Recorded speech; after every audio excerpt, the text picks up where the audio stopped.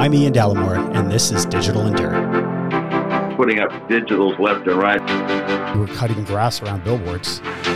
20 years of digital. Welcome back, guys. Before we dive into this guest, I wanted to let you know this is going to be a special episode. It coincides with Lamar's 20 years of digital. So over 20 years ago, we recognized as a company the potential for digital to transform the out-of-home industry. We knew that digitization could make out-of-home more flexible, give advertisers the ability to change their message instantly, and connect with audience in a more relevant way, while also serving as a valuable channel to disseminate information to communities.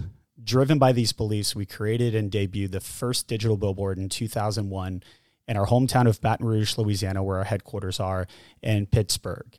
By 2008, we had installed over 1,000 digital boards. This year, we're celebrating the 20th year of Lamar Digital innovation and industry leaderships. We now operate over 3,700 digital across the country, and that number continues to grow. My next guest, he's a very special guest, and he's accomplished a lot. He's helped from the transition into LED lighting and changed from traditional vinyl to recyclable product. He is the former VP of operations for 44 years at Lamar Advertising. I've dubbed him, and I think everyone who knows this gentleman will dub him as the godfather of digital out of home, and that's what we're going to talk about today. But I just learned, and very interesting, he literally started at Lamar Advertising cutting grass around the billboards. My next guest, welcome, Bobby Switzer. Hello. It's great to have you. We could talk for a long time about the renewable energy. I could talk to you about how much fun you had to have had when you were cutting grass around billboards. But today we're going to focus on digital out of home and how you literally brought this as an idea. So let's dive right in. I've always looked up to you, and I've always been inspired by someone that came up with an idea that now has literally made my career and a lot of people at this company and many other companies. So I think a lot of our guests are going to have a lot to thank you for this. So we have a lot of questions, and let's dive right in. How did you come up with the idea of digital out of home? Let's talk about that and walk through how Bobby Switzer in your mind was like, hey, we should go from traditional static billboards to digital out of home. Well, first, it wasn't just me, and it wasn't just my idea. There are a lot of characters involved with this, some with the company still, and some are on to bigger and better things. But the value of a billboard is based on, where it is on traffic, but as an overall value, it's how fast you can change it. That gives it the real value. So how fast and how much it costs to change it. And one of the problems that billboards had, we used it as our selling point, was you have to put it up there for 30 days.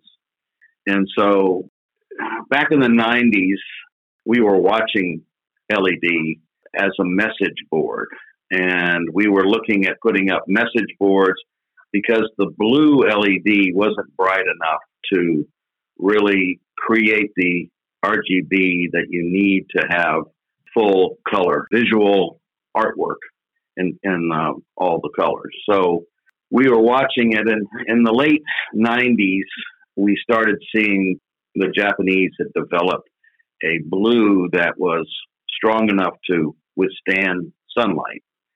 And, we had to figure out how to control it. And when we say control it, how do we send message to the board? And as you go along, the technology is not there. And you sort of get to a point where nothing's happening. And then all of a sudden, some new technology allows you to progress to the next level. And all these things have to come together, and all the stars need to line up for the first digital to happen. So we started off with cable, and we were getting an internet signal through actually running a cable line to every board, which was causing a huge amount of cost. And then the other one that was a big problem was the units were getting too hot. And so we had to develop air conditioning. And so we had to upgrade all our electric And all these things have to come together for that moment to happen. So we started small, and it was a gentleman named Rod Rackley and Kevin Riley at the time, and myself. We flew down to Miami to talk and look at a board that was done by Daktronics. And so it was a small board, but the company we went to see was a controlling company that would do it, and they wanted to do it through satellite. And on the flight back from Miami, we all agreed that we thought we could do that ourselves. So Rod went to work and developed the software that would sort of create the ability to control the board. It's one thing getting a digital sign. The other thing is having complete control of it. Yeah. And most of our listeners, Bobby, are newer to the industry itself. And it's kind of interesting because some of my friends that are in the space, they just find a great screen, find a placement. It's just like, oh, boom, boom, boom, plug and play, control. And what you, and for our listeners, Rod Rackley is now the president of Circle Graphics, and Kevin Riley is our chairman, former CEO while Bobby was here. And what's interesting is you guys were literally having to change as technology changed and piece things together. And I think the control aspect, that was the key. And I remember when I first started, we were, I guess it was 3.5 years we had digital and our network operating center. So that's kind of what you and Rod had built out, and others, Bill Ripp included, who's still with the company. You guys built out this control center, and that was, at the time, was game changer because no one else even were controlling their own boards in the very beginning, but Lamar was. Yeah, that was Bill Ripp came in after Rod left, and we felt Bill was probably the best candidate to take the ball and run with it. And the good thing for Bill was it was an actual product. When Rod and I were fooling with it, it wasn't a real product. It was held together with gum and everything. Right. And there's a lot of funny stories that go along with it. But one was we crushed ourselves when we decided to put trim around the boards because we wanted to make them look different than the billboards. And in doing so, they screwed holes all in the frame, and we couldn't figure out why water was getting in. And so we just kept thinking Pittsburgh is awfully wet. And so that was a long struggle in getting through this because you had a lot of unhappy customers. Right. And so as you guys evolve the product, you're learning more efficiencies. One of the things that I often tell clients is it's a lot like a TV, right? So over time, I know when I was a kid, we had those big tube TVs, and now they've evolved and they're literally the size of your hand turned sideways. And maybe touch on that a bit, having an air conditioning unit to keep the digitals cool, because I'm sure we had issues with it powering down and powering up because they would overheat. Maybe talk a little bit about the different nuances. I know the louvers is a big thing that a lot of people aren't aware of. So it wasn't just put a screen up and figure out how to send a message to it. There was the elements of it being outdoor 24/7, which was very difficult. Well, one of the things, and one of the big problems I have is I'll either assume you know everything that I know, or I assume you know nothing. Let's assume we know nothing. Okay, so I'm going to assume, first of all, LEDs are light-emitting diodes, and they produce two things. You put electricity to them, and they either produce heat or light. And when we first started, we were dealing with pretty inefficient LEDs, so it created a lot more heat than it did light. So you had to cram a lot of electricity into the product, and in doing so, you created a lot of heat to get the light that you needed. And there's just some technicalities in how much light was coming out of those first LEDs. At the beginning, they were somewhere around 5,000, what they call nits, which is a measurement of light. And today, I think they're above 12,000 nits. And so today we run them at probably 50%, if not less, that heat. And the interesting thing about LEDs, the more they get efficient, the less energy you need to give to them to create more light. Therefore, less heat is generated. And as the product improves, we benefit in that we can run our LEDs less, they become less expensive, and there's less power and less heat. And so all those things really benefit the LED display maker and the user, because at the end of the day, it costs less to generate, less to buy, and they last longer because heat is the enemy of the age of the product. So all those things are happening over the 20 years. And today, I really don't know all the numbers today exactly, but I would say that we're probably at half the amount of electrical bills that we were demonstrating after 20 years. So we were half of what it was 20 years ago, and the price of electricity has gone up. So it's really a great move for the display makers. Yeah. So we talked about the evolution of technology, how we had pitfalls on the technical side. I remember in the early days, like in Baton Rouge and Pittsburgh, were the first two digital out-of-home locations. And I actually remember visiting both multiple times. And one of them, obviously, corporate office is right across from it. And it's been interesting watching that thing evolve over time. But more importantly, the question a lot of people ask, because for billboards, it's different. There's a lot of legality that goes into it. There's a lot of loopholes that you have to jump through in each county and each parish. In the beginning, how did you select Pittsburgh and Baton Rouge? Baton Rouge makes sense because our corporate office is there, but why Pittsburgh? And then as it evolved, how did we determine where these very costly at the time locations and units would go up? Well, we started with Baton Rouge because it was easy in the sense that we were there and we knew that market, and legally we could put one up. But really what we did at the beginning, nobody likes change. And this was a big change. So what we wanted is, if a manager called up and said they wanted one and they could demonstrate that they could pay it back, we were anxious to give it to them.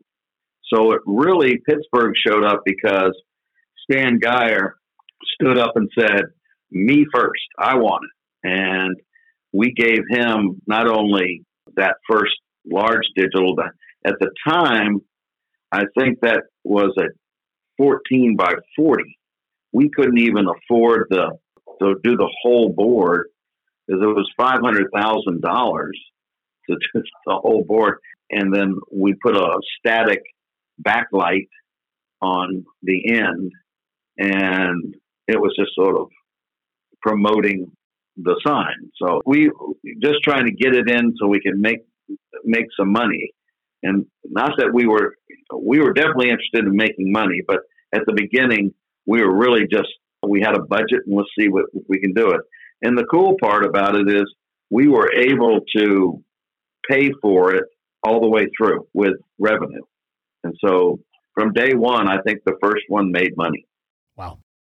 And so one of the things that I'm assuming, I know when I came on, we were starting on the marketing side when I was working for Tommy Teeple, our former CMO, was the reaction of the advertisers. And I know that's one thing that Stan had to deal with, is how many slots or spots would be on the panel. So maybe touch on that a bit. I know in the beginning, we had upwards of like 20 clients rotating, and we were trying to find that happy medium place. What were some of the reactions that you would hear from clients, and how did we finally come down to 6 to 8 advertisers? That's now standard.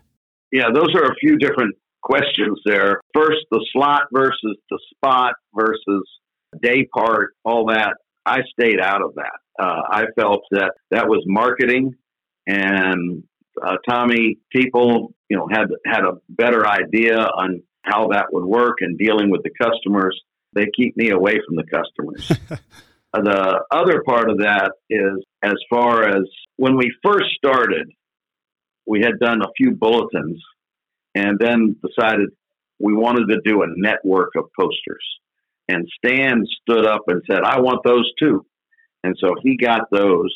And at the time, we were dealing with Daktronics, but we didn't want to have one supplier. At the time, we felt that they were probably the best group at the time. And so the next thing we decided we'd go look at another vendor.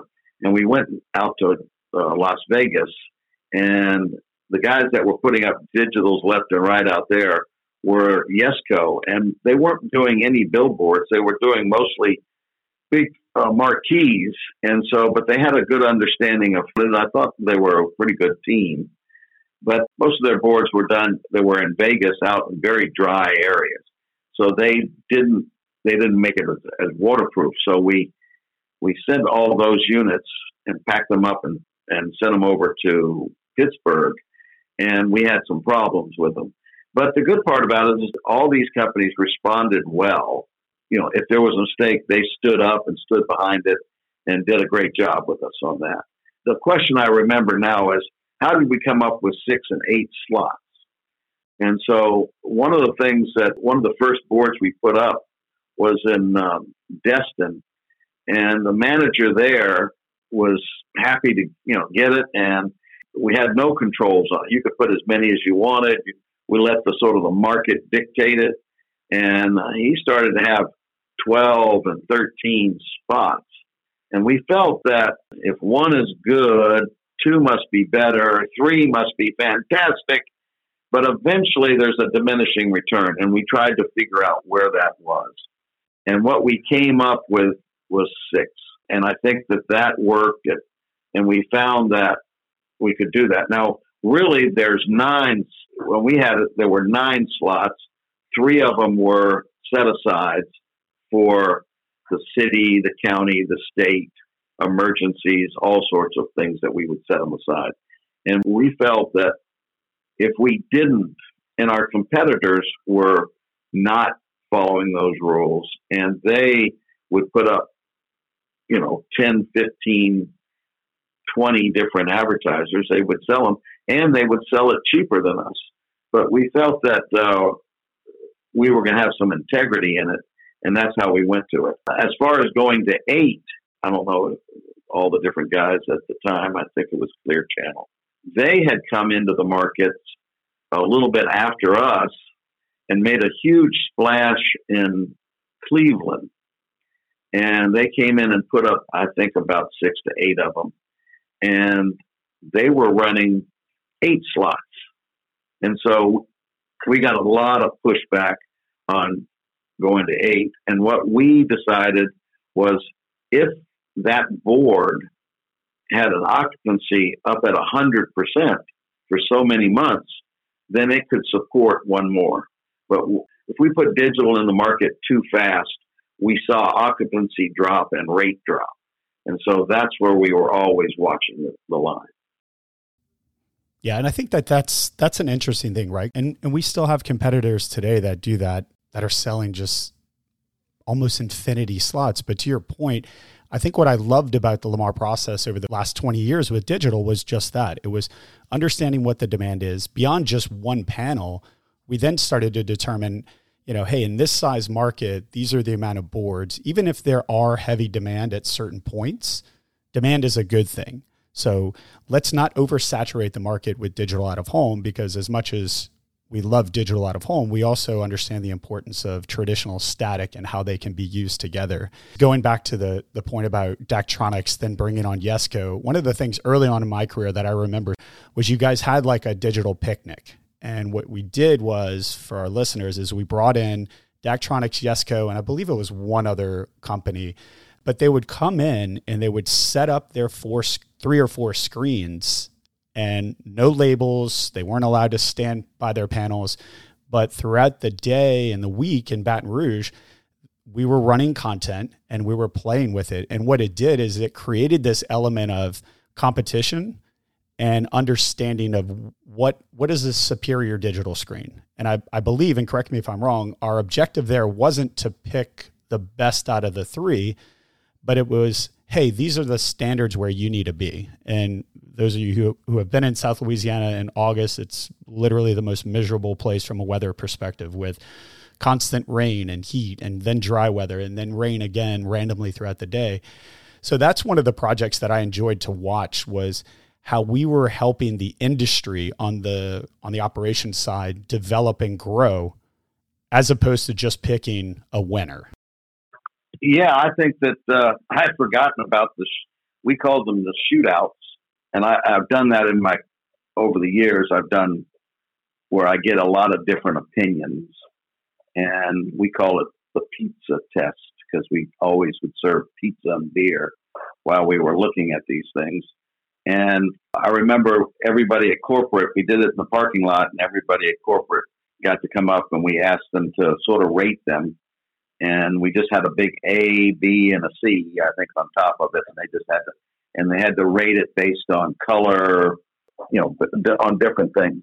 So that was a good time. And from that, we would get, and it was always interesting. I would never win because I always thought, this is the best one. And everybody would tell me differently, but that's either there. One of the things that we came out of all that was trying to get different vendors, because what I wanted was a small, medium, and a large vendor base so that nobody could control us or win the day. And so that was an interesting deal. But we found out later that once you made the decision to go with a particular board, you were sort of stuck with them because you had to use their products to repair it. And then if you ever wanted to change it out and keep the frame, you'd have to go back to their product. So we decided to standardize the size of the module, and that module had to fit into everybody's frame. We started doing that probably around 13, 14. We started coming out because we were going through all these replacements. And that's one of the big problems is these things wear out. So it's an interesting phenomenon that happens. It's not like the old billboards that last for 30 and 40 years. These, at the beginning they said 8 years, but really only lasted 5 years. And then now they're saying 10 years, and those last 8 years, we're up to about 12 years, they're saying, and they're lasting probably about 10 years. So, and all that happens because of the heat issue in the LEDs. Yeah. And it's interesting because in the world of data that we live in today, those companies that we're buying digital from, and even internally at Lamar, we're better making decisions based off of, hey, in this region of the country, like you had mentioned, Las Vegas and Phoenix, this is how you need to care for those. I remember early on in my career hearing a lot of stories about, hey, we have to go off in Vegas and the louvers. And for our listeners, the louvers were kind of the slates in between the LED lightings to make sure that the message was portraying in the right direction, per se, for the consumers that are driving past. And there was a lot of care for them. All right, in this market, you need to have those louvers cleaned off often, certain times of the year to get the dust off, and that way the message is still bright. And in the South, this is how you need to handle them. What I've enjoyed is the evolution, not only of the product, and we'll touch on that in just a second when I ask you about the future, but just how to maintain these by region. And now having all this historical data, so now when we go to these companies, we can say, hey, these locations are likely going to be in the Northeast, or where there's heavy snow in the wintertime. Let's evolve this product. And I think a lot of our listeners probably take this for granted. And again, to my point, it's just this billboard on the side of the road. But what you and your team has put into this over the years is just interesting. So let's touch on the Network Operating Center, or what we call internally the NOC, in the early days and what that's evolved into today. And for our listeners, the NOC is a location that's here at corporate that they're constantly monitoring the uptime, the efficiencies of digital, the rollout of digital. The one place, Bobby, whenever I bring guests in and that visit corporate, I bring them straight to the NOC because I think it's just this cool location. So I would venture to say that the NOC at the beginning was just for eye candy. Here we are, a medium that's 100 and something years old. We are considered the not very exciting medium, and we are doing a leapfrog ahead of everybody else.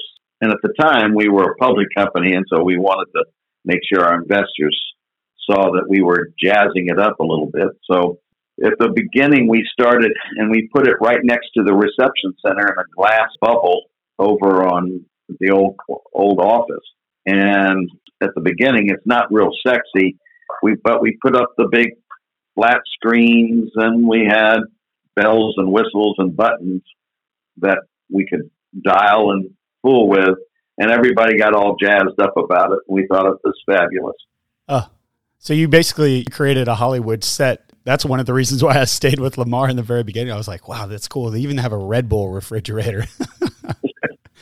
So that was to keep everybody awake. This was at the beginning where we didn't have a lot of units.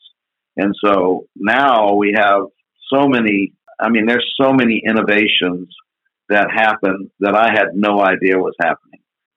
They were doing a lot of things in the NOC, and Rachel runs that, and she got it down to exactly how many people you needed in there, to all these different things to control the content. We wanted to push that control out to the customer, and how do you then control it from them putting on anything? She developed a lot of those techniques in that process. So, it is the sexy side of our business, but remember that as far as revenue, it's in the 20% of our revenue, and as far as number of boards, I think it's about 3% of our boards. So it's sort of the tail wagging the dog a little bit, but I think it is the future of the medium. But we're still doing innovations on the static side. Yeah. The old network operating center, it was definitely a really cool spot. And now it's used for more efficient things. But I think it set the standard, because in the beginning, a lot of other competitors that came into the space, they leaned more on the vendor of the screen, and a lot still do today. Daktronics has a great network operating center package that you can buy. But Lamar, like a lot of our IT stuff, you decided that it was best for us to control and to manage it. And I know that was the selling point. Hey, we are selling you the product. We've developed the back end as far as how to get your message live to the board. So therefore, if a screen goes down, if your content's not displayed correctly, we're going to own the customer portal, the login, the entire experience, and it's going to go up as fast as possible. And now, obviously, the industry's evolved and everyone has set those standards, but you kind of set that into play. One of the questions that I also had was, how quickly after Lamar launched its first digital in Pittsburgh and then in Baton Rouge, did competitors follow? I know you had mentioned Clear Channel in Cleveland. Was it a year, 2 years? How far advanced were we ahead of our competition on this? I would say we were probably a year and a half to 2 years ahead of Clear Channel. We don't tend to toot our horn, but they came out hard in Cleveland and Albuquerque, and I congratulate them on that. But by that time, we already had probably 40 boards. And in 2000, I think 4 or 5, we had a regional managers meeting, at which time I challenged the regional managers to put up 300 digitals over a 3-year period. And it was an interesting conversation, from let's go, let's do it, let's get it done, and it can't be done. From the other spectrum, there's no way, you can't get it, not legal.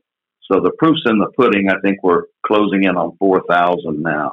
And our competitors, the independents that we go against, because we don't really go against the Clear Channels. I think we have a few places in competition with them, but I don't really worry about what they're doing. We believe that we're out ahead. One of the things that you touched on is that we do all the in-house sort of NOC. We also do in-house maintenance of all the signs. So we're the only company that I know of, I'm not probably wrong on that, but we have the largest digital display maintenance company in the world. And those guys are the best in the industry. One of the things that we really wanted was, and I'm going to take you back a little bit, which we don't have anymore, are flags. And flags were when we had paper and they would crack and start to peel. And so we eliminated that. But when you have a digital and one module's out, I consider that a flag.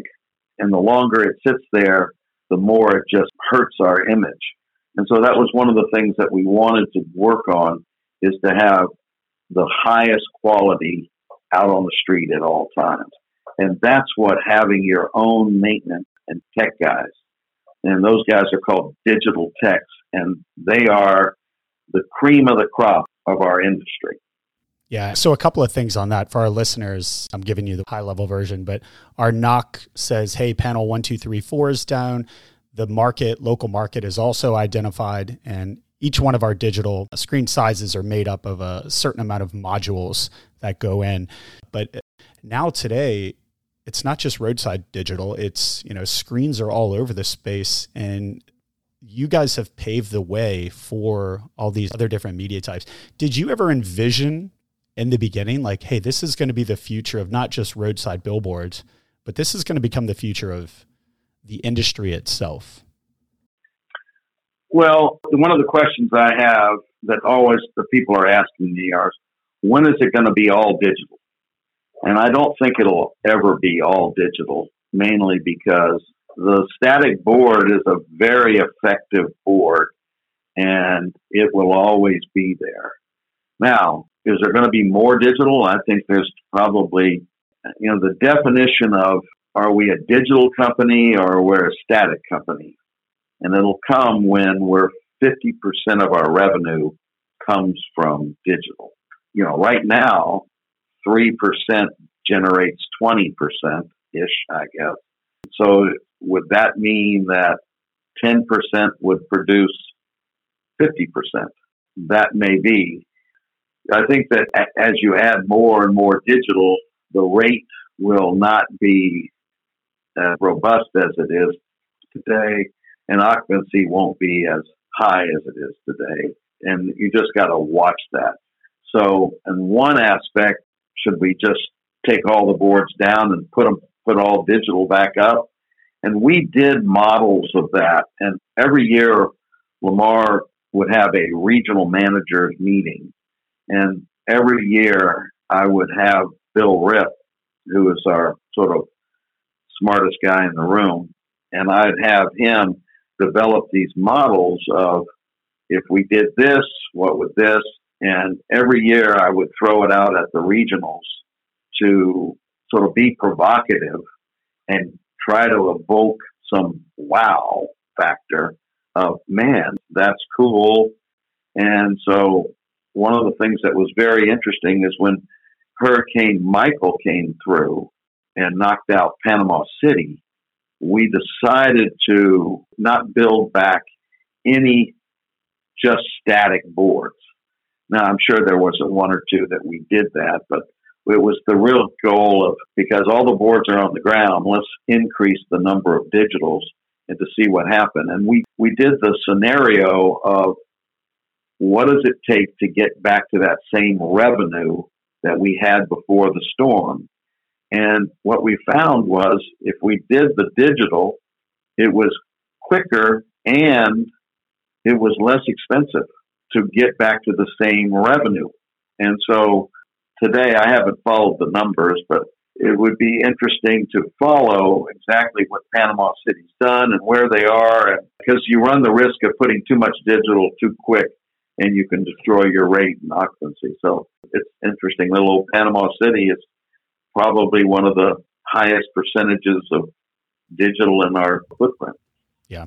And it has evolved over time, but as we continue to evolve as an industry with digital, we're inviting, whether we like it or not, we're inviting new tech companies to come into the space and help improve it. And it's our job at Lamar, at Clear Channel, at Outfront, or these other place-based companies, to invite these tech companies to come in and say, hey, how do we evolve Bobby Switzer's thought 20 years ago to today? And a lot of different companies have come out of it. The way that we sell, not only do we continue to sell at local, regional, and national, but now we have introduced programmatic over the last 8 years. And one of the things that we're going to celebrate over the next 3 months of 20 years in digital is a timeline, and all of the great campaigns that have revolutionized the creative aspect. And that's one of the things that I think the industry can thank you for, and obviously the team behind you over the years. But I'll kind of leave you or ask you one last question. Where do you see the future? I know you don't like to talk about where we are today, but where do you think the industry is headed towards the future in this sense? Is it going to be a hologram on the side of the road? We've seen drones flying that produce LED lighting. Is there something that you have in your back pocket? I wish I did. My feeling is that all those things will happen.